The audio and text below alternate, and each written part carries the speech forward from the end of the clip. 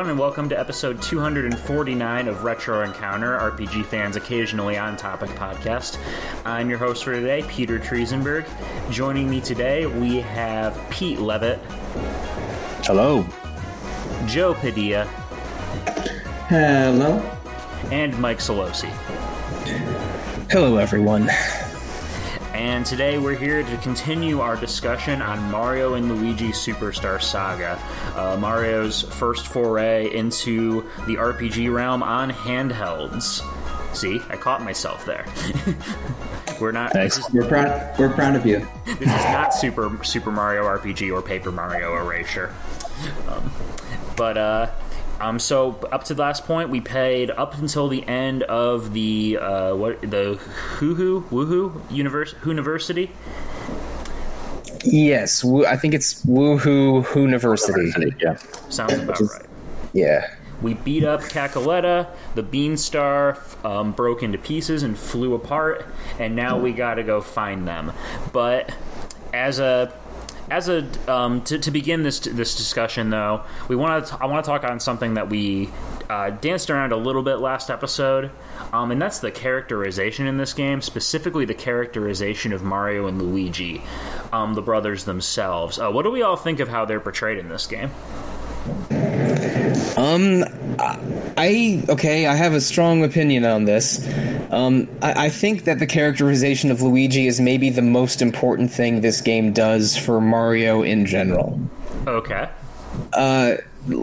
Basically, Luigi is a little more than Green Mario or Palette Swap Mario or slow but runs in midair Mario in older games. But in this one, they give him more of a character than in any previous game to my knowledge. Like, I mean, what can you say about Luigi's character in, I don't know, Mario Kart games before Double Dash, or his cameo in Paper Mario that barely counts? Like, this game gives Luigi a really distinct personality that's very over the top, very cowardly, very kind-hearted, cares about his brother, always tries his best, but also has this edge is the wrong word, but has this angle to him where he is sort of very silly and sort of fake cowardly, but is sort of always there for his brother. Like there's a very warmth to. There is a warmth to how afraid of everything Luigi is, that I think makes him sort of the heart of this game, and definitely influences his portrayal in later Mario games. And I think that's maybe the lasting legacy of Superstar Saga when you compare it to other games in the larger Mario series. I agree with that. I was surprised with how much they gave Luigi to do, and how despite his cowardice, how much bravery he showed. One thing the game does in this later half that's pretty cool is they split them up. They split up Mario and Luigi quite a bit, and in some of the extended situations where they're split, I just remember, maybe this isn't technically true, but it seemed to me that Luigi was the one that did the most stuff and had the most action when they were split up. Yeah, I mean, he gets that section. This is getting a little ahead of ourselves, but when you get to Fungi Town, and Mario eats the bad mushroom, Luigi That's right. has this whole little mini section he has to go through, including a little miniature dungeon. And yeah, it's fun. And later, there's another similar section way later on in the game, near the end, where he is by himself doing some really important stuff. So, Luigi basically gets an espionage mission towards the end of the game. There's not very much fighting in that, but there are more solo Luigi sections than solo Mario sections by a large margin. And I think it definitely serves the game, because in basically every Mario game, regardless of how great or innovative that they are, there really isn't much personality for Mario besides like happiness and shock. And Luigi just is, from this game, and then from, I think it was a year and a half or 2 years earlier with Luigi's Mansion, it's like, well, we're not really going to mess with the absolute mascot, the player avatar that is Mario, but we're gonna make Luigi actually have a personality. we're going to make him this cowardly, he has this cowardice, but everything he does, he still does a heroic job. And so it's fun to see Luigi have that, and to be actually given a personality by the developers when, as was said, for the first 15 to 20 years of his existence, he was just palette swap Mario with a few different movement options. Yeah, and I think you actually hit onto something. I think you did hit onto something there, Joe, too. Because Luigi isn't the straight man. He's not the face of the company like Mario. They do have a little bit more creative freedom with how they get to play around with him, essentially. And yeah, you mentioned Luigi's Mansion. This came out that game came out a couple years prior to Superstar Saga.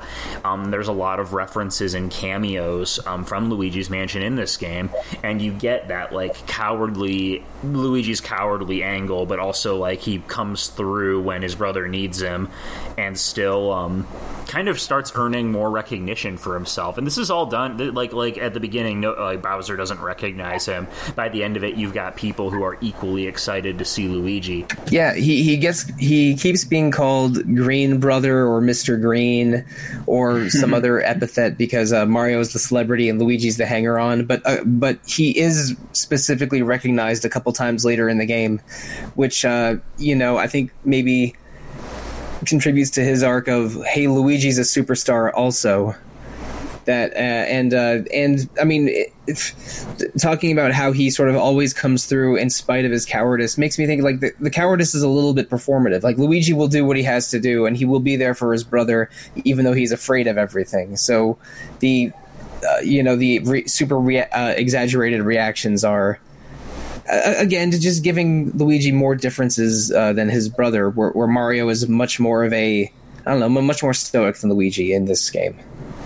Yeah, stoic's probably a good word for it. I mean, Mario is still happy and jovial, but he's also and generally more willing to go into danger. Right before the final dungeon, when he's it's when they're oh, we need to, Bowser's castle is attacking from the air. We need to go, and Mario is hopping around, and that's the implication that oh yeah, he's ready to go, and then Luigi's no.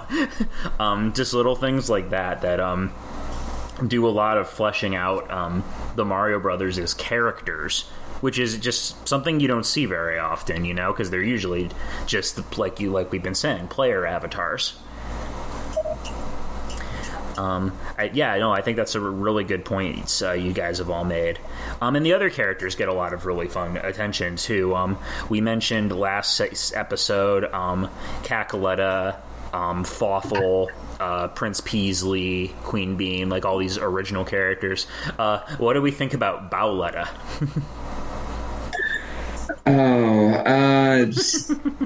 Those are some...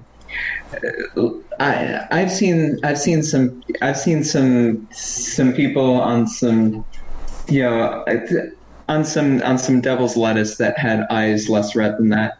The bloodshot eyes are a nice touch. Oh my god, yeah, it is a nightmarish visage to see that. It's freaking. I don't know what it is about Bowser always having things and people going inside of him. At some point, so much so they made a whole game out of it. Yeah, exactly. They were like, you know what? We just keep putting things and people inside of Bowser. Why not just set a whole game inside him? He's a large vessel, Yeah, he is the vessel. Yeah. But Cackletta, she still has some pretty fun moments. I especially like towards the end of the game when she and Fawful are trying to figure out when Luigi's in disguise as Peach. I was hoping, I was waiting for the maybe later moment to talk a little bit about Luigi as Peach, because I think that's a very good moment. And love the dialogue in that section. The dialogue where she under her breath is Fawful, did you see that? Yes. It's very good. We'll get there. Where they instantly get much more serious. But Luigi's Peach impersonation is excellent. I'm far exceeded my expectations. But Luigi talks as Peach. It's incredible. Yeah, I didn't know. I guess like all that hanging out that they did in Mario Brothers 2 USA really paid off because Luigi can really pull off. Luigi can hit some high notes. I'm telling you. I mean, Luigi's basically her brother-in-law, like at this point. So, so they spent some time together. Hey, look, I played Mario Odyssey recently, which also has a little bit of Mario going inside other things, sort of. Oh, yeah. But technically, nobody gets married in that game. If anything, Luigi is the I don't know, Peach's boyfriend's brother that she has a good casual relationship with. You know, he's dating her sorority sister. Well, if they have a good casual relationship, I guess that still gives them enough time to hang out so Luigi can learn the ropes, just in case they have to do some kind of subterfuge. They play tennis every Thursday. They go golf. They go Mario Karting every Friday, and then on Saturday it's Mario Party. The party, yeah. Well, let's actually. But when is it NBA Street Volume 2? That's the question. We gotta talk about that. We should talk about it because Peach is in workout gear and playable in an NBA Street game. I want to do an episode on it. I mean, there's also lest we forget Super Mario Strikers, my personal favorite. We should probably pick up on where the game actually went. So after the Beanstar pieces scattered to the four winds, actually backing up a second, we have our second encounter with Popple the Shadow Thief. I don't think we mentioned him last episode, did we? Oh, we didn't. And then Bowser as Rookie is Bowser is Rookie. It's pretty great. Was it only the second? Because I thought we encountered him once in Chucklehuck Woods, and then after in the Hooniverse. He's in the Chucklehuck Manor. He's in the cola cellar or whatever. Yeah, that's where we fight him. Yeah. Yeah. So Popple's like just kind of a stereotypical thief character who speaks with like a gangster accent. It's really funny. Yeah. Like you get C at everything at the end. Yeah. You do something. Calls girls dames and whatever. You're doing an Edgar G. Robinson impression, see? Now, it's like he's chomping on some kind of cigar. Yeah. Or something. Now, one day, and that day may never come, I'm going to ask you to do me a favor, see? Yeah. That kind of thing. But Popple has found the amnesiac Bowser as his rookie. So for a couple fights, you fight them as a duo. And they even do a little bros, what is referred to in-game as a bros attack, which is pretty amusing. After we fight them, the Beanstar gets all agitated and goes flying off. Bowser remembers who he is, and then the Beanstar breaks into four pieces. We have ourselves a fetch quest, ladies and gentlemen. So last episode, I predicted that this would suck, and I was delighted the extent to which it didn't. It was puzzly enough and twisty and turny enough to be interesting, but it was straightforward enough that I felt pretty good about it. And I just really there were a few moments. I mean, there were some things that frustrated me slightly, but really as far as fetch quests go, it could have been a whole lot worse. And the precedent for me on my experience up to that point was set to where I expected it to be worse, but it was a lot better. It was really it was a fun set of sequences. Yeah, I think they do a smart thing in not really wasting your time for 3 out of the 4 pieces. Yes, getting the first piece is pretty involved. You have to do a bunch of stuff on this pirate ghost ship, and then you have to do go through a small underwater dungeon, and where you get some skill upgrades. Then a medium to large size overworld area that's I guess you would call it the Oho Ocean, just all of those dunes and ocean bits on the eastern part of the map, and it's pretty long getting that first piece. But after you do that, and you have the advanced hand powers, and you have the upgraded hammers, each of the next 3 pieces is like one small side quest mini game that's pretty fun. Yeah. But we're actually getting a little ahead of ourselves, because you mentioned the hand powers. That's actually one of the last main power-ups you get right after the Beanstar pieces first split, but before the actual quest. but so Mario gets his fire powers, and Luigi gets electric powers, which is interesting. I don't know if that's a reference to something, or if they just needed a different element. In the other Mario games, he typically just uses green fire. Yeah, I'm trying to think, but in some, but not all Mario games, Luigi just has different colored fireballs, but sometimes they're orange like Mario's. Yeah, so this is a unique moment where Luigi has like his own unique set of elemental powers, and his are useful because they can cause debuffs on enemies, which is very helpful. Yes, very helpful. But after that initial section, we're alerted that Princess Peach is coming to visit the Bean Bean Kingdom, and we have to clear out a Piranha Plants infestation so she can land, and so that gets taken care of. Pretty easy boss fight, all things considered, I thought. Yeah. But when she arrives, are you ready for the plot twist, ladies and gentlemen? Remember how Princess Peach had lost her voice to Cackletta? Turns out she didn't. Yeah, this thing was like, I mean, it was funny enough to be acceptable, but there was a brief instant where I was like, come on, Peach, come on. I thought it was really funny, because it turns out that Birdo's voice was the one that was stolen. Right. Birdo in disguise as Peach. Yeah, no, Birdo's got a couple funny moments in this game, and honestly, I think they're all comedy gold. It's probably one of my favorite running gags in this game.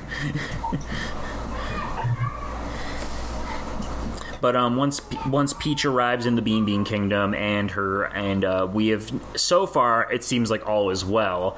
Villain is defeated. Princess is no longer in danger. We're gonna go on a scenic visit to a nearby Toad Town. I do want to get you in here, Joe, because you encountered what can only be described as a game-breaking glitch at this point. Yeah, I don't know how this happened.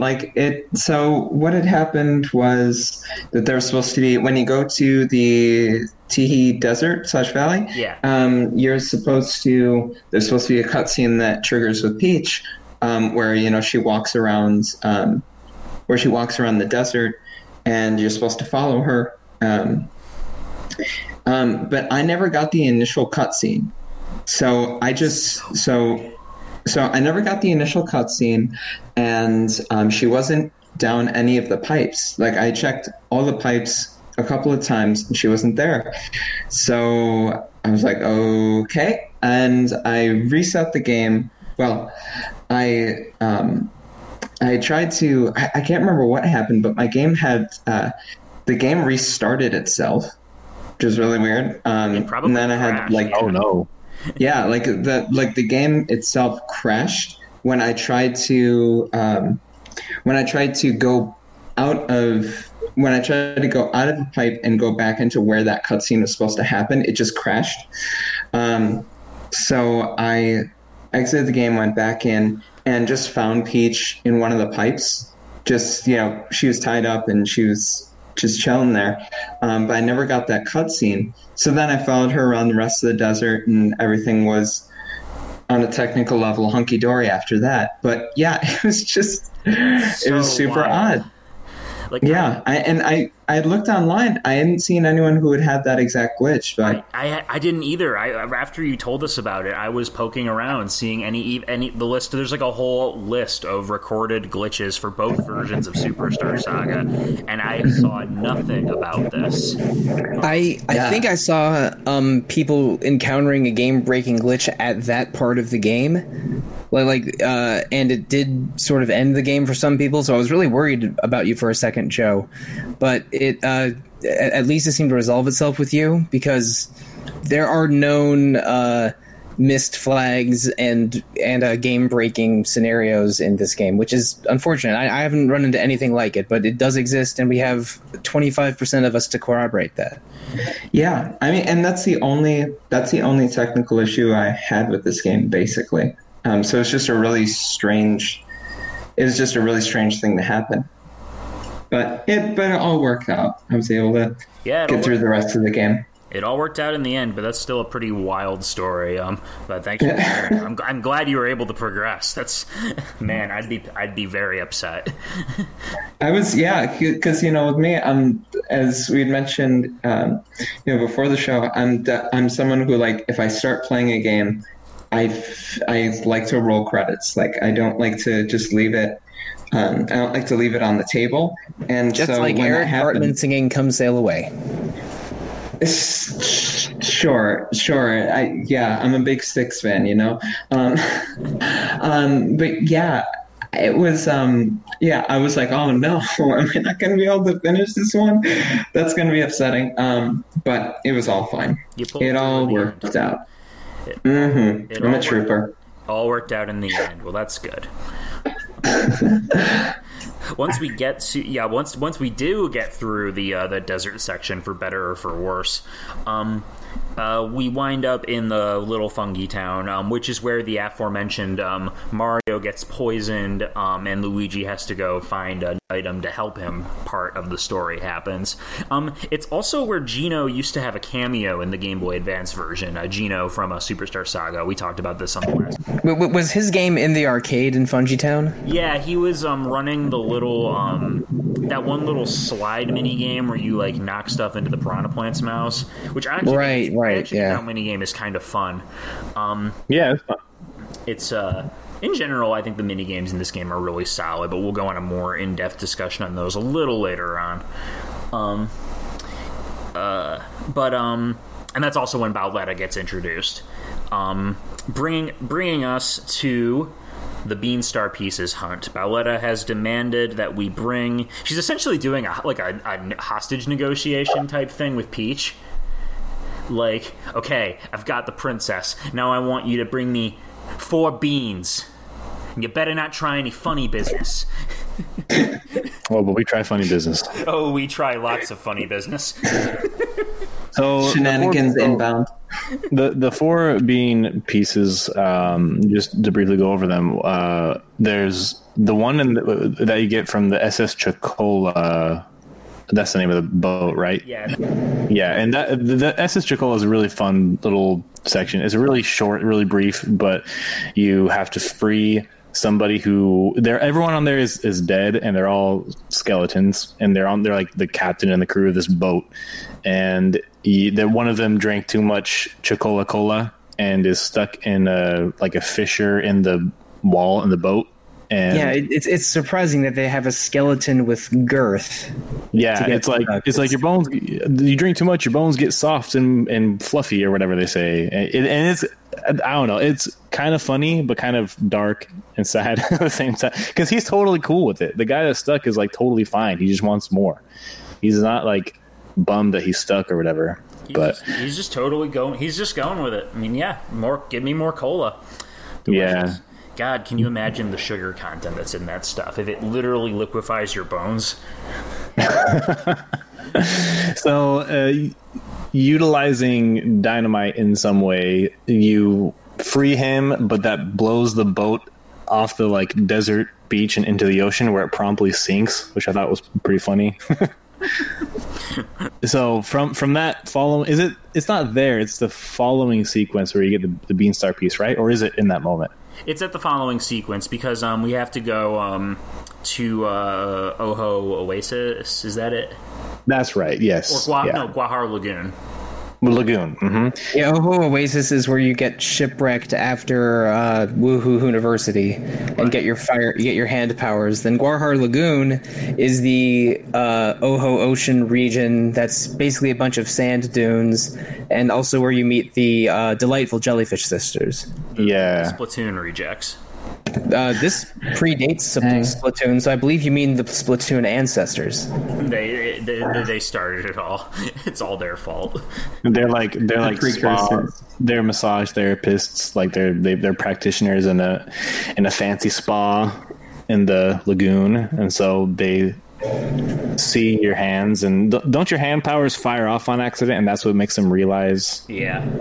So they take you to go. It's like that one bit from Final Fantasy VII Remake, except less accidentally horny. Are you sure? They managed to avoid. No, I thought they managed to avoid any horniness, which I appreciated personally. In Mario and Luigi, or in Final Fantasy? Yeah, in Mario and Luigi. Sorry, in Mario and Luigi. I was about to disagree with you strongly until you clarified that. Sure. Sorry about that. Yeah. You do give the Jellyfish Sisters beans, and they get very excited, but that seems to be par for the course for this kingdom, so I'm not going to rule out the possibility. Yeah, you can't throw a bean without hitting a pile of freaking beans in the Bean Kingdom. It's like Mario turning into a bean. You're looking for pearl beans and bean stars and bean shards, and I realized that one of the side characters was named Dr. Fava, and that made me laugh. Right, all I'm saying is that Gigi and Mary are professionals, and they demonstrate nothing but professionalism throughout. So just to get through this section, you use your upgraded hand powers, which Mario uses his firebrand to burn Luigi's behind, which makes them dash really fast, and then Luigi uses his electricity to fuse them together so they can walk in tandem and kind of strafe and walk around. You use that to kind of get through this part. Can I just say, I like the dash, but I really do not like how Luigi's electric powers feel to use with Mario, like how you move. And it makes those sections where you have to walk slowly between the big spiky rollers really frustrating for me. They can get frustrating, yeah. They can get frustrating. They frustrated me as a child. They frustrate me now. And regarding suspension of disbelief, I have an easier time believing, I burned my behind, so now I run really fast, than I do, I am unable to walk sideways or backwards without getting electrocuted. Yeah, that one is just that one is just weird. I don't get it. I don't think it was very funny. It's not a big deal, but it was just odd. Yeah, and the Boo statues, I don't know if this is a thing in just the remake or in the GBA version, but they don't trigger the Boo statues, like, you have to be like looking away for them to appear. That makes sense. It's like a Boo, so you have to use the electrical power, so you're not looking at it, and then you can kind of hit the switch. For some reason in the 3DS version, I don't remember if it was this way in the GBA version, but I don't remember it feeling this finicky. There were a bunch of times where I thought I had it lined up and I wasn't. No, in the GBA version, I never had any issues. Yeah, so it felt I wonder if pretty it's just something to do with the new graphics engine then. I don't know. Perhaps. I was a little miffed. There was a couple jumping maneuvers that I remember doing in the GBA that the same tactic wouldn't really work in the DS, but that was just a couple areas of there's a few parts of the game where you have to hit simultaneous blocks where Mario goes on a higher ledge than Luigi. Yeah. And because now I'm not sure about this, but I think it's partially because there's no sort of manual switching of the bros positions in this game. You're right. Yeah, and they only change positions based on what skill you're using. So I think having them move disparately felt more awkward in the 3DS version than I remember it feeling in the GBA version. I agree. But the 3DS version is still very functional and still very pretty. So I appreciate those upgrades. Especially I would rather play something on my 3DS than go back to my GBA SP, even though I love that machine dearly. And yeah, this part of the game, I think that the Guajar Lagoon stuff goes on maybe a little too long, just because it's the ship and the ocean and the lagoon and a slightly annoying boss fight just to get one piece, and then the other three pieces combined take less time to obtain. Yeah, after that it's like boom, boom, boom. The only one that takes like moderately longer is the Yoshi movie theater one, which isn't that bad. I thought each of those was maybe 10 minutes, while Guajar Lagoon was one of the slower parts of the game. The Yoshi part, when it came up, I was like, yeah, you were pissed. Yeah, I was a little bit miffed at that. I was like, are you serious? You're going to make me find 7 bean fruit to give to 7 or whatever it was. 7, I think it's 7 Yoshi. And, but it ended up being nothing. They mark it on the map. They're pretty easy to find. I did run into one issue with the GBA version where it's pretty clearly marked where they are. Like they're usually in a circle of plants. So it's pretty obvious. But I ran into this weird issue. I think I had to reload at some point before I started. So I was going to the ones where I knew where they were, but so you have to hit Luigi with a hammer so he burrows underground, and then he crawls around underground and he pops up, and if he pops up where there's an item, then you'll get the item, and it's like that to get the bean fruit as well. And so when I did that, he was popping up with nothing, and I was like, no, are you serious? Yeah. It's the icons on the map. But I found out that you have to be slightly left of center to where this plant circle is. Yes. So I don't know, but it was just kind of this weird little thing where I had to like look up on the internet, and I didn't get any answers, but I just realized it after the fact. I said, oh, okay. So the 3DS version does make the window a little more generous for getting those items. Probably because, that was kind of an issue. You had to be like in exactly the right spot to get the bean fruits in the original game. It wasn't even like right in the middle. It was weird, but anyway, yeah. I was expecting to be a little annoyed by these fetch quest within a fetch quest, but all the bean fruits are in a really close area to each other. They're all clearly marked on your map, and aside from one pretty straightforward mini boss, there's really not a whole lot of hassle to it. Plus, I just like the idea of the movie theater for Yoshi's. I think it's cute. It's very cute, and I did like this section a lot more than I thought I did. Yeah, it was fun. It was straightforward. It was fine, but it was still interesting. So pour one out for the Starfy poster that they got rid of in the 3DS remake. Womp womp Starfy. womp. Being a bit of a non-starter for Nintendo in general, but I also thought it was amusing that they make the opening menu of the 3DS version the Yoshi Theater. There's a bunch of Yoshis in the audience clapping for you. I thought that was a cute show. Oh my! I like that visual, but that sound will haunt my dreams. Oh man, no, I don't like that opening tone at all. Because every time it starts up, I feel like I've broken something. I think it's supposed to be like an impresario playing a pitch pipe to tune, right? But it ends up sounding like a scratchy fart. Exactly. It sounds like, have you ever if you've ever had one of your systems freeze up and it kind of makes a like loops a sound segment. Oh yeah. Mm-hmm. Yeah, like my PS4 Pro has made a sound like that a couple of times, and I'm like, don't do this to me. Sets your teeth on edge. The GBA version's opening tone, where it's just Mario and Luigi saying "Nintendo" in unison, that's adorable. Like, I love that. It is. I wish they'd kept that. You were saying. So, I was just saying that's how you get that Beanstar piece, but the next piece is another piece. I guess you can do these in a different order if you want to, but one of them involves another fight with the thief guy. Yeah, Popple. This time you find him solo.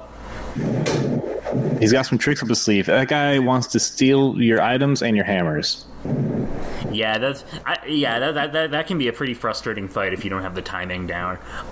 If he takes the hammer, you lose your primary form of counterattacks. You just kind of have to take it. Right. And also during that bit, you find like a weird hidden village of snail people, and you have to fight in a coliseum. But the coliseum fight is like Pong. That's right. Yeah, it's like 360 Pong with electric snails, and it's maybe my favorite mini game in the game. It's so fun. Yeah, it's easy to understand once you try it one time, and it's very fun. And I used it to farm he beans for about 30 minutes earlier this week. That and the mini game where Gino used to be were my go-to he bean farming stations. Yeah, like after playing it this time, because I didn't really remember the content of all the mini games from when I played this game 15 years ago, but playing this one was like, oh, why was I like playing jump rope with two idiots like a sucker? This is way better. We should talk too about the little puzzle barrel sliding mini game you play. Yeah, it's the one that's kind of like a Match 5 version of Paneldepon, kind of, or Bejeweled or something, that except more awkward. I don't like that one as much. I don't love it. It's definitely a little awkward to figure out like all the positioning. And once they start introducing yellow barrels, it's like game over, man. I can't. And also, they just call that game barreling. Like, you guys want to barrel, or let's barrel, in a way that, I don't know, like barrel as a verb was a little bit of a head scratcher to me. It's also another cameo excised from the 3DS version, RIP. In the Game Boy Advance version, that mini game is handled by a skeletal Donkey Kong. which is great because it's barrels. In the 3DS version, it's just a generic skeleton dude, and I'm so sad. Wanted Daddy Bones Kong. Yeah, that was a mini game that I ended up brute forcing for sure. I was like, I don't want to learn how to do this elegantly. I had no problem doing it, getting however many you need to clear it for the regular game, but I was not interested in ever revisiting it. Yeah, they unlock it at the arcade later, and you're like, no, thank you. Joe, did you like any of the mini games? They're kind of out of my brain a bit, but I like the painting one. Yeah, I did enjoy that because I like this sort of Andy Warhol figure that you had, who was basically just doing like the Frank from Always Sunny when he's dressing as Andy Warhol more than Andy Warhol himself, which I found pretty amusing. And that game was it was short, it was cute, and I like fashion, I like patterns, so of course I'm going to be somewhat into that. Yeah, how else how are you supposed to communicate that tropical plus polka dot equals star? Of course. Fashion 101.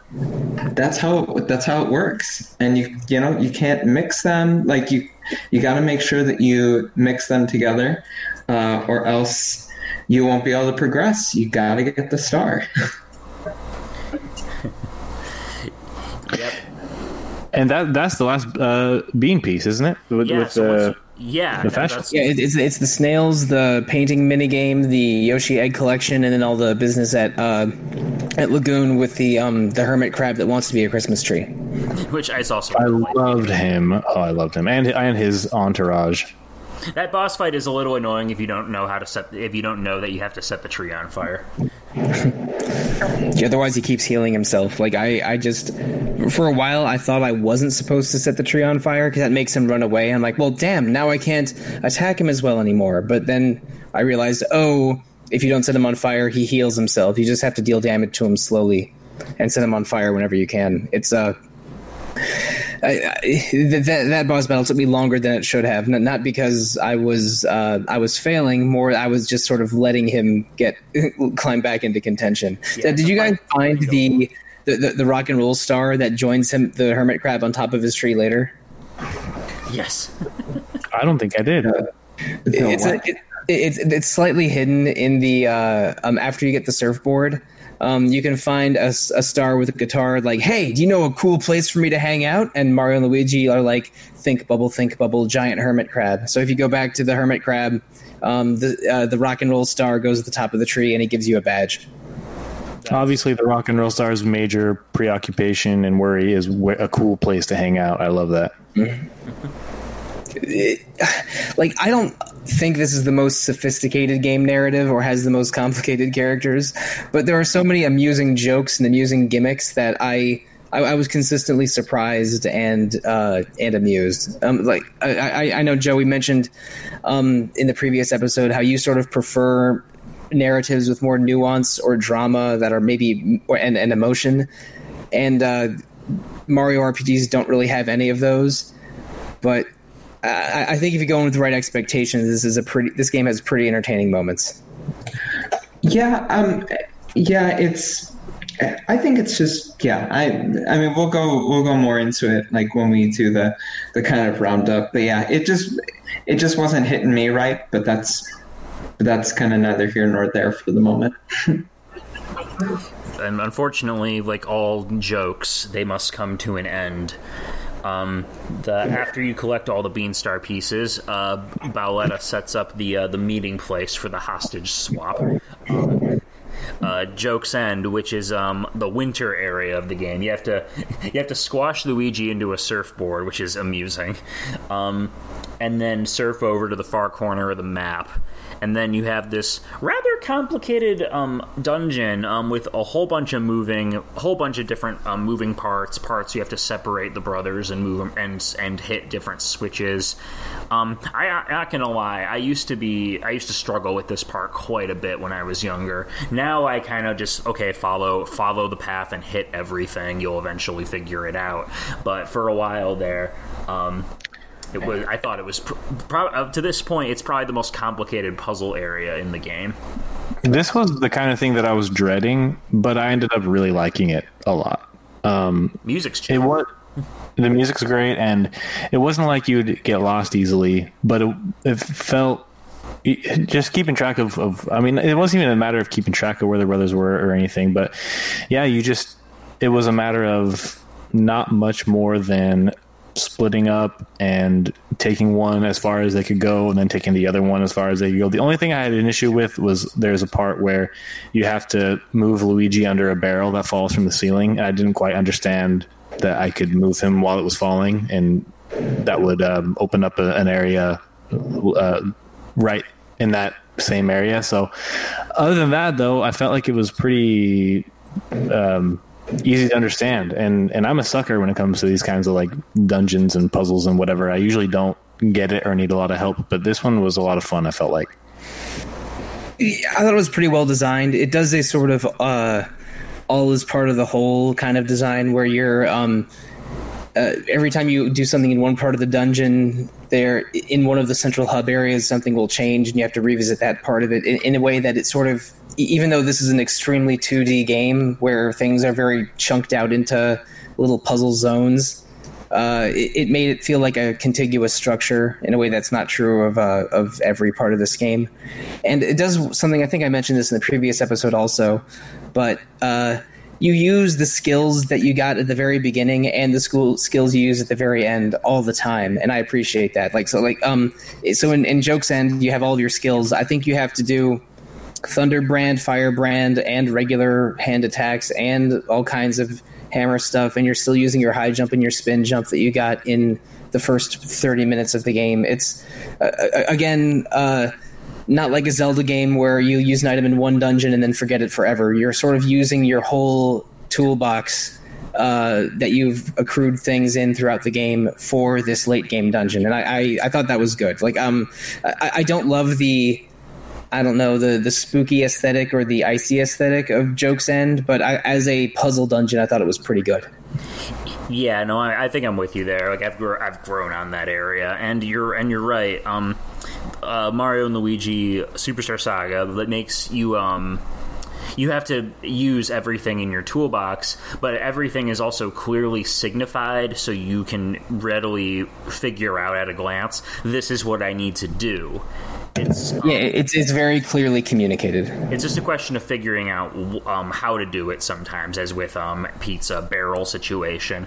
That puzzle, at first at least, before you know how to move Luigi, like you said, sometimes you just, like, there's a step to this I'm missing. What is it? But usually they don't get much more complicated than that. I am a little annoyed that you only have, like, 2 dungeons to use the gold hammers in, but you can go around collecting some out-of-reach collectibles with them, which is fun. Yeah, and you get throughout the overworld, there's those puzzle rooms that are usually like one small obstacle course or one tricky puzzle gimmick that'll have a Monty Mole at the end, give you some kind of small reward. There's probably at least a dozen of those. I don't think I found all of them, but just having puzzle-loving moles giving you gifts for doing weird stuff with hammers and fire hands is, I don't know, something that I thought fit very well. Yeah, absolutely. And when you get to the end of that, we have the aforementioned Luigi cross-dressing scene. Move over, Cloud Strife. Luigi did it better. I had almost forgotten about the Princess Switcheroo at the beginning of the game, but Bowletta and Fawful really fall for the fake princess gag twice. I don't know. They need to get better at just basic facial recognition. Honestly, though, it's pretty great because so Toadsworth, how the setup that goes into this joke is great, because they give Toadsworth is like, the princess has undoubtedly tried to escape Bowletta. Here's a spare dress for her. Like, he's just doing the good butler thing. When you get there, Fawful isn't. You also bring a fake Beanstar to try and fool Fawful. It doesn't work. So Luigi's like kind of freaking out, and Mario puts 2 and 2 together, and they put Luigi in the dress, and Luigi does a perfect imitation of Princess Peach, and it somehow works. He has his demure gloved hands covering his face. Yes. Yeah, and the only two things that would have betrayed his true identity are that mustache and that giant honker of a nose he has. So he had to protect the goods to keep the illusion alive. It worked for a while until they finally figured it out. And again, led to some of my favorite line of dialogue in the whole game. Fawful, yes, fire at will. These two very over-the-top villain characters just suddenly become very, very silent and angry. They realize they've been duped again, and they're just so done. They are so done with this nonsense, and I love it. Like, it's great. It works with the comedy tone of this game that the villains are just constantly being undone by these antics. Then Luigi has to sneak through the hold of Bowser's refurbished airship to find the refurbished. The thing is barely staying afloat. Yeah, it's all held together by sheet metal and whatever. It's pretty cool. And they make the very curious decision of having invisible boxes full of Who beans unlockable by putting electrical charges in certain places. Perfectly convenient for Luigi's gameplay. Which is the game's way of saying you might need some stat bonuses because there's a final dungeon coming up. It was really satisfying right before the first final boss to drink 20 cups of coffee all at once. Isn't that just how all your final bosses work?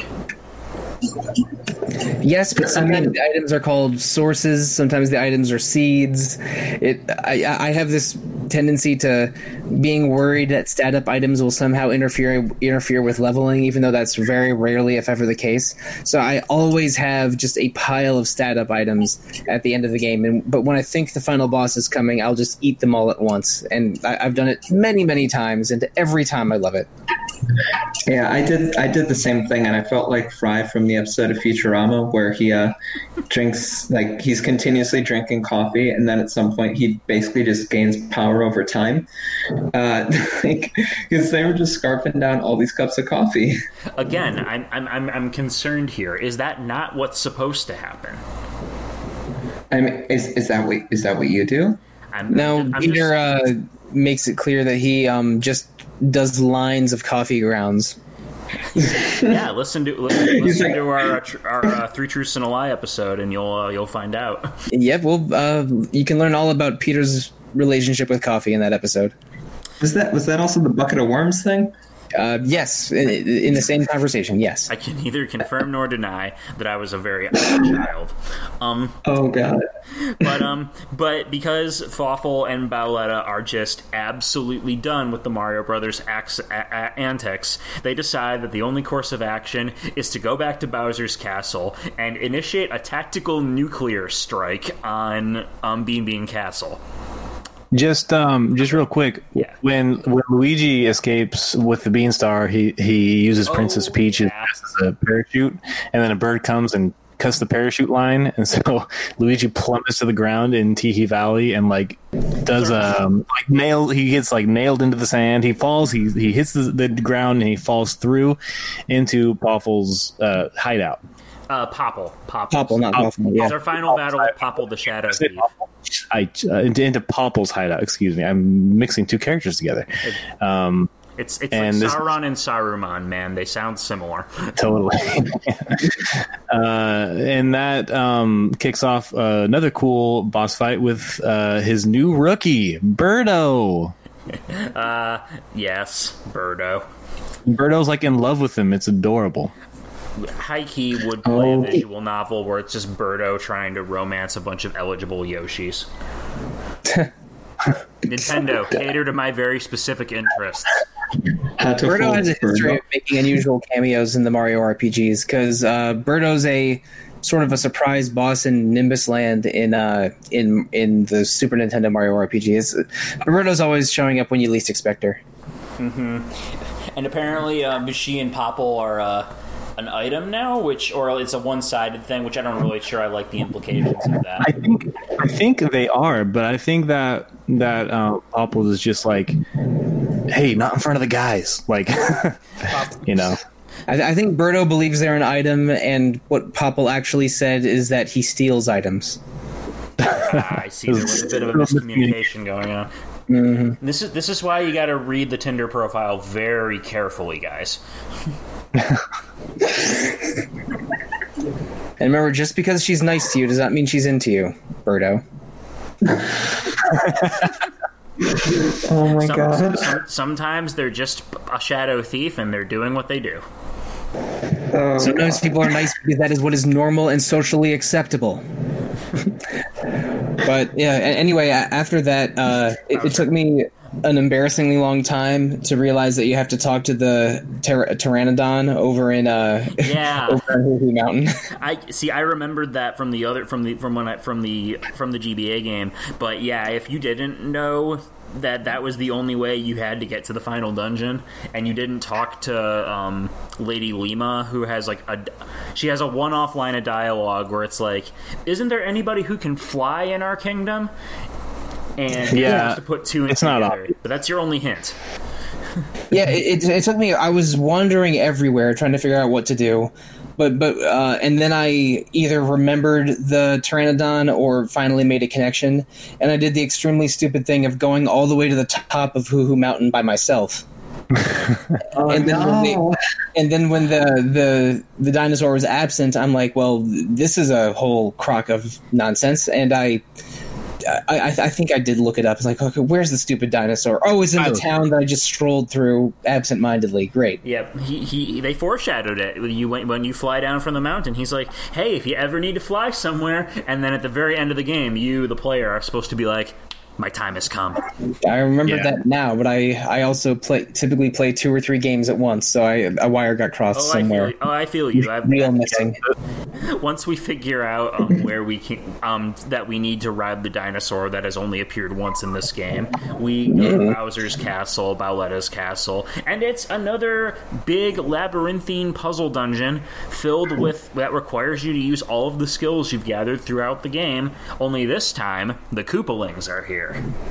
Yeah, it's more linear than Joke's End, and it's mostly predicated on 8 boss battles before you face Bowletta, the 7 Koopalings and then Fawful, which are, I mean, in a way, the boss battles sort of are the puzzles of that dungeon, but it makes it fun. Like I really like the last dungeon. There are a couple of navigational puzzles, but yeah, I would agree with that. And this is where I'll interject and just say, kids, if you're playing this game, make sure you do a little bit of grinding or leveling up, because I felt pretty on par throughout the whole game.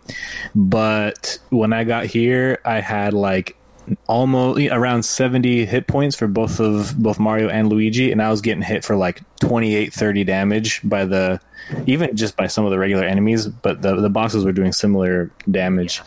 And so definitely, and the final bosses even totally worse. So make sure that you have your stats up, make sure you wear proper, make sure you get clothing and badges, and make sure you're a proper level and you have like at least 100 HP, and definitely play an RPG. Play it like an RPG. Play it like an RPG, definitely. Even though you use your reflexes, play it like an RPG. I only when you die in this game, they allow you to retry the battle if you want, and I didn't even know about that, or at least had forgotten until the final dungeon, because I made a few too many mistakes in one of the boss fights, because a couple of them there's a bomb timer, and you have to win in a certain number of turns. Yeah, and I forget which one it was. I think it was either Roy or Wendy, Roy and Wendy. Yeah, so it was one of them, and I made a few mistakes and didn't deal enough damage and got bombed, and like, oh, they let me retry. That's nice of them, and then I won.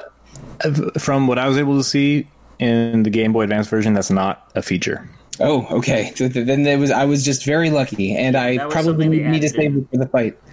Yeah, but then in the final battle, which is in 2 parts, you're allowed to retry. Even if you win in the first part and die in the second part, you can retry at the halfway point, which is that's the right only decision. In the 3DS version.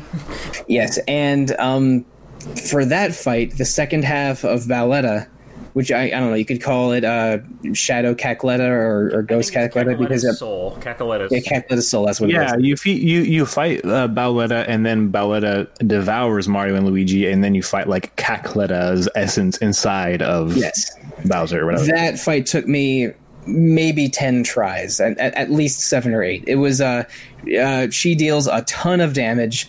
I think I was at a slightly higher level than Pete. I think I had like Mario at around 80 HP and Luigi at like 120 because he had a bunch of HP boosting accessories or something, and it was still a challenge. It took me a while, and I even had to just close the clamshell and put the 3DS down and watch an episode of Murder, She Wrote because my hand was starting to cramp from all of the Fire Bros and Swing Bros I was doing.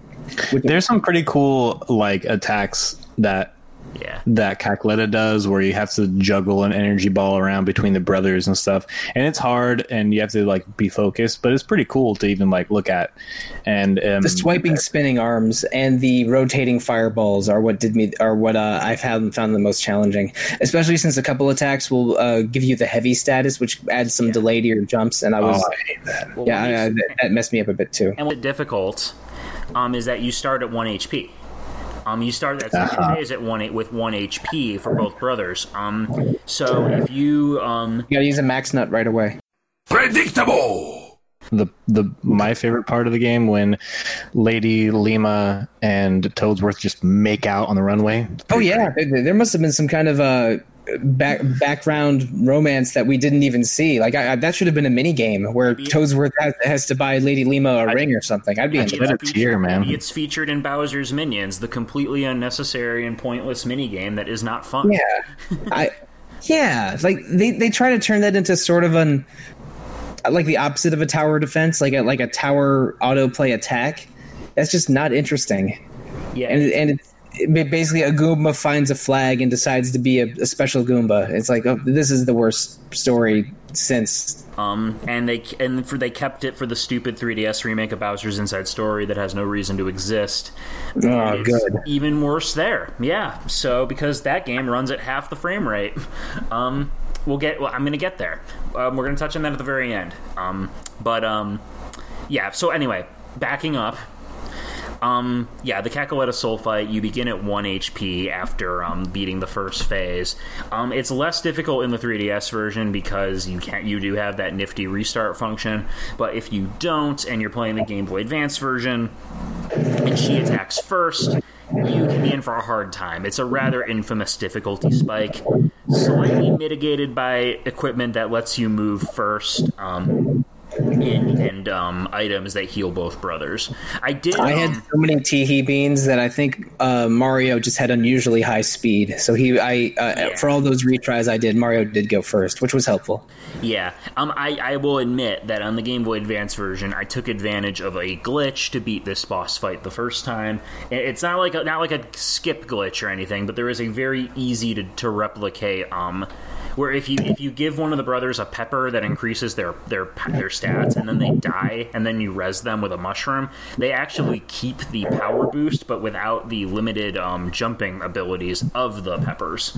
Oh, that's nice. That was so long ago, I don't remember if I used that glitch or even knew about the glitch at all. I did beat this game on the GBA a long time ago, but I don't remember the glitch. But maybe I did and I just forgot. Yeah, that was just a thing in the GBA version. They fixed it in the 3DS version. So unfortunately, my hopes and dreams were dashed. But this fight is pretty tough. It's a worthy finale to the game. I think the music's cool. The boss design is kind of unsettling. The boss's attacks are flashy and scary. Yeah, it's honestly kind of a freaky conclusion to a Mario game. It kind of reminds me of the final boss of Thousand Year Door, just because it's a, feminine shadowy blob. But I agree. Cackletta Soul is an unusual difficulty spike and an unusual moment of sort of menace that most of the rest of the game lacks. Yeah, the first 4 Mario and Luigi games all have the first 3, I should say, but all have unique final boss encounters that are surprisingly epic for their genre roots. And then they just went back to using Bowser as the final boss of everything, and it sucks. Do we have any closing thoughts on Balletta's Castle in the final boss fight? I really liked this part of this. Was my favorite part of the game because when the Koopalings first showed up, I was like, Koopalings again. This is before, okay. This is before they were played out, though. Remember, this game first came out in 2003. Right? Yeah. We look at the yeah, we have been well and truly sick of the Koopalings ever since the new Super Mario Bros. Games kept bringing them up. But this was technically their first appearance in Super Mario World. Huh. Interesting. Well, the thing was, at first when they showed up, I wasn't looking forward to it, but I like their boss fights. I like the tension of the Bob-ombs, and when they had their clones and everything. I found that pretty fun. And then the Cackletta fight was definitely a difficulty spike because I didn't have any problems with this game before this, and then this fight took me 2 tries. But it was fun because you actually had it was definitely the showing of mastery of the mechanics that you had, and I was at that point like level 38 or 39, so like I was pretty well off for it. Yeah, it was cool though. It was a good kind of final gauntlet in some way. But then the ending was just like so brief that it was kind of frustrating. It is a little abrupt, isn't it? I want to throw something in on the last note about Balletta's Castle that I liked. I think for me the coolest enemies are here, which are the like prone sniper bullet bills that are using Super Nintendo Super Scopes. The coolest villains, or the coolest regular enemies, I should say, are the sleeping fish that fart, and then you have to dodge a fart bubble going through the ocean. Those are the cool. They throw their pillows at you. They throw pillows. Yeah, those ones are cool. Those ones are cool too. I was just surprised to see like special forces sniper bullet bills. I was like, what? I've never seen anything like that before. But yeah, those fish that throw pillows are pretty good too. They are. I like how each of the Koopalings boss fights was quite different. The first couple are sort of normal, but Wendy has you dodging these gravity rings, and she incorporates the clone stuff from one of the previous Koopalings. And then Roy, I think, has the most urgent Bob-omb timer because he has a lot of defense, and it's I think it's the first time you hit one of those Bob-ombs. And then I think Ludwig even tells you, I'm just going to go all out from the beginning, and he just has a bunch of really powerful offensive attacks, but once you dodge all of it, he just loses. So it's like an entirely defensive fight.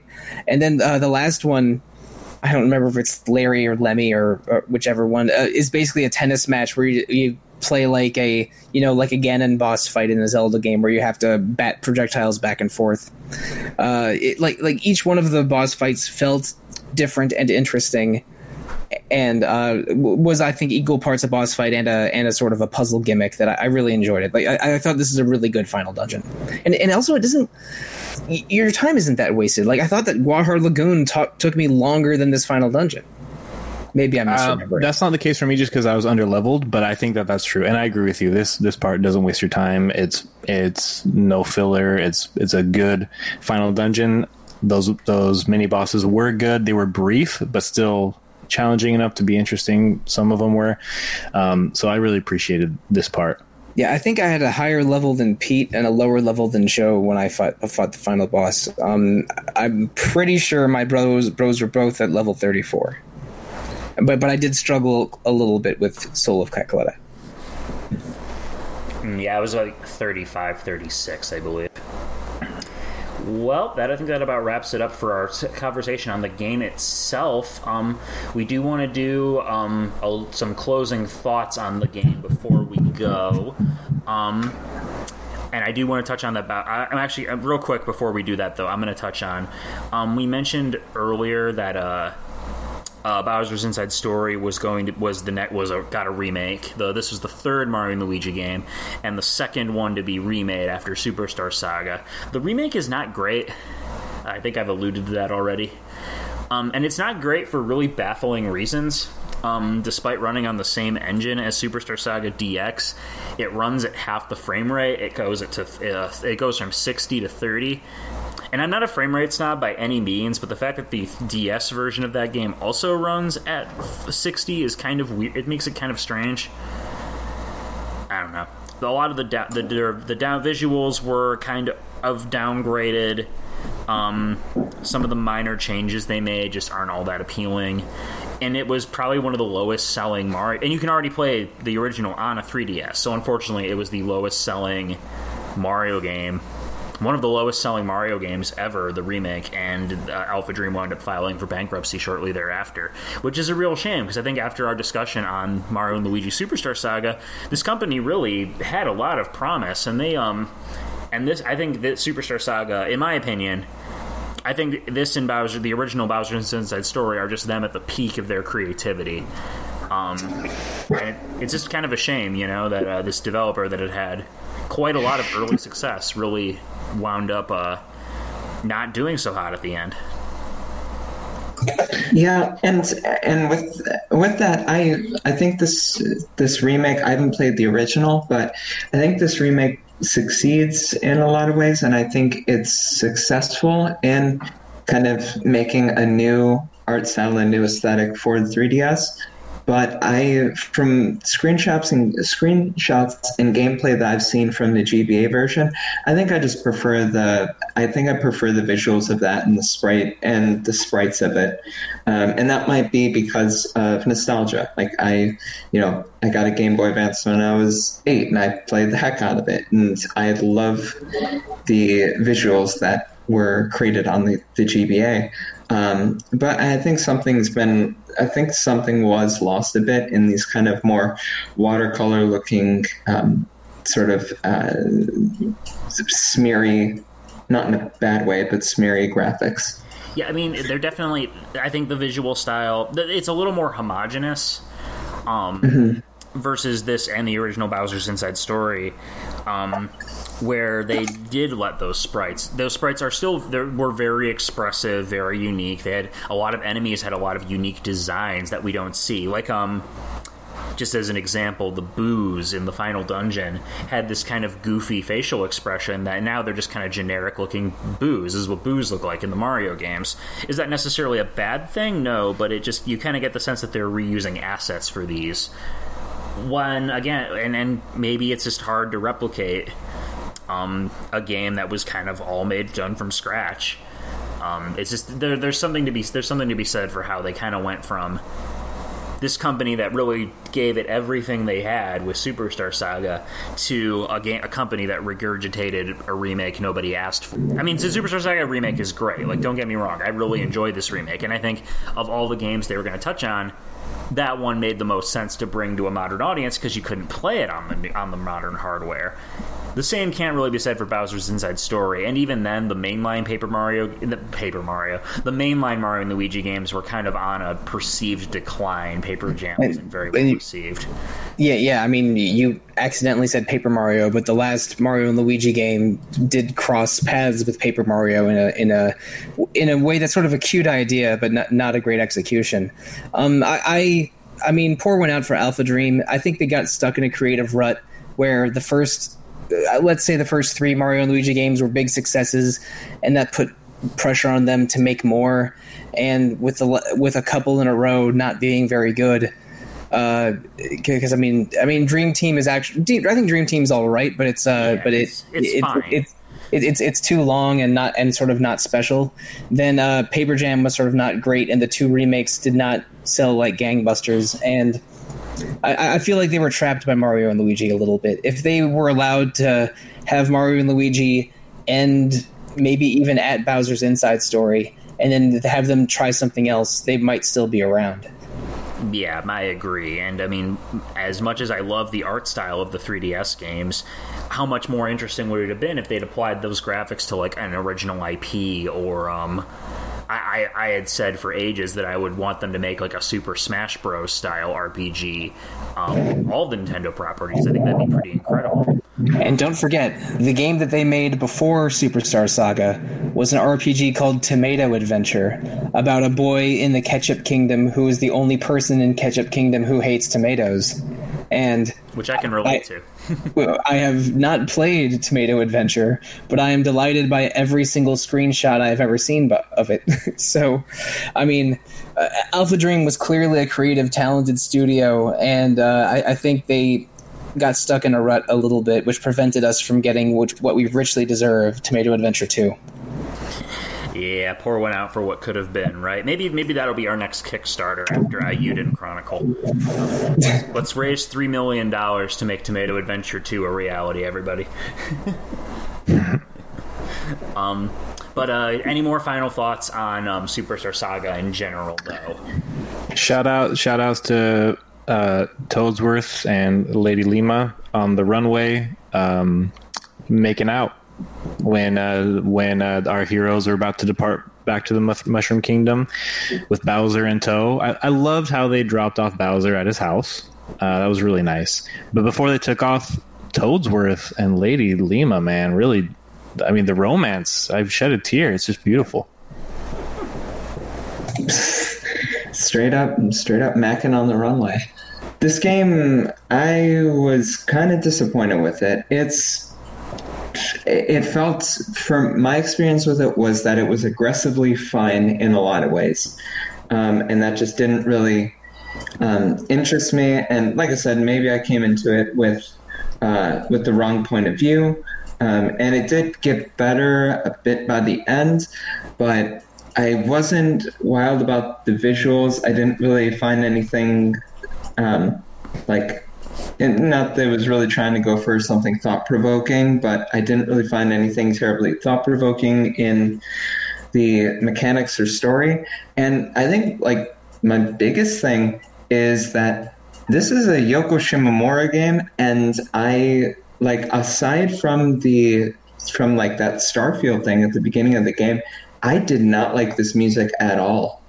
I did not vibe with it one bit, and I've listened to a lot of Yoko Shimomura. I've played quite a few Yoko Shimomura composed games, and I think she is brilliant. I think she's one of the greatest video game composers of all time, and of course, I'm not like the only one who would say that. But I found so little to grab onto with this, and at some points, I just turned the sound off. And I thought that was a huge problem, because even when I'm doing a grindy as heck game like when we were playing Tactics Ogre, I didn't do that for it. So that really soured me on it. I'm a musician. I really focus a lot on music and how it impacts my experience. And if that was happening, that's a bit darning for me, if we'll say that. Yeah, I mean, I can see if that didn't vibe with you, that would definitely dampen the experience. I mean, personally speaking, I like the music in Superstar Saga. I think maybe the original compositions. I'm not saying this like to invalidate your opinion. Maybe because I grew up listening to the GBA soundtrack, and I think I like those tunes a little more than the remixes in the new version, which aren't. I don't think they're bad, but it falls into the Final Fantasy X remaster-itis, where it's like this remix music is fine, but I am familiar with the original. Yeah, I think as far as Shimomura soundtracks, this is a weaker one, even though there were tunes that I thought were lovely. You stuck with this entire series, and some of her final boss themes, particularly the final boss theme of Bowser's Inside Story, like absolute bangers. So right. Yeah, quietly, Yoko Shimomura has done the music for half of the Mario RPGs, since she also did Super Mario RPG. And I think that Super Mario RPG and Bowser's Inside Story both have better music than Superstar Saga, but, for a GBA soundtrack, it's pretty good. I'm not going to turn the sound down like Joe did, but I don't know. I agree that it's not Shimomura's finest work, but I think it's fine. But this was positive, fun nostalgia for me. I had the 3DS remake already, and I intended to get to it eventually. This podcast was the opportunity to do so. And the parts I remember liking, I still thought were still good.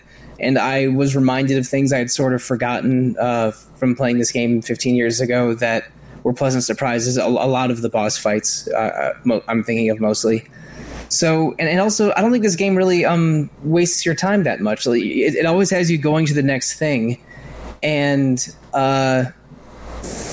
you're sort of in and out in about 20 hours. I think it's a 15 to 20 hour game, perhaps. And so it doesn't waste your time.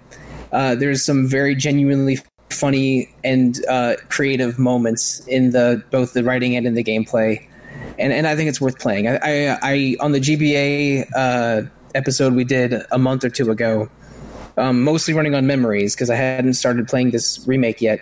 I said it was one of the best GBA RPGs, and I think I stand by that. This is a really fun, really interesting game, and one of the best GBA RPGs. So just because of my personality, there were some parts in the middle of the game that dragged me down and frustrated me a little bit, but I ended up being very positive on it. Once, for me, there was a material difference between some of those middle parts and the later parts, as far as how instructions and information was communicated and how easy it was or interesting without getting frustrating it was to navigate some of those areas. So I ended up being very, very positive on some of the aspects that I was negative on before.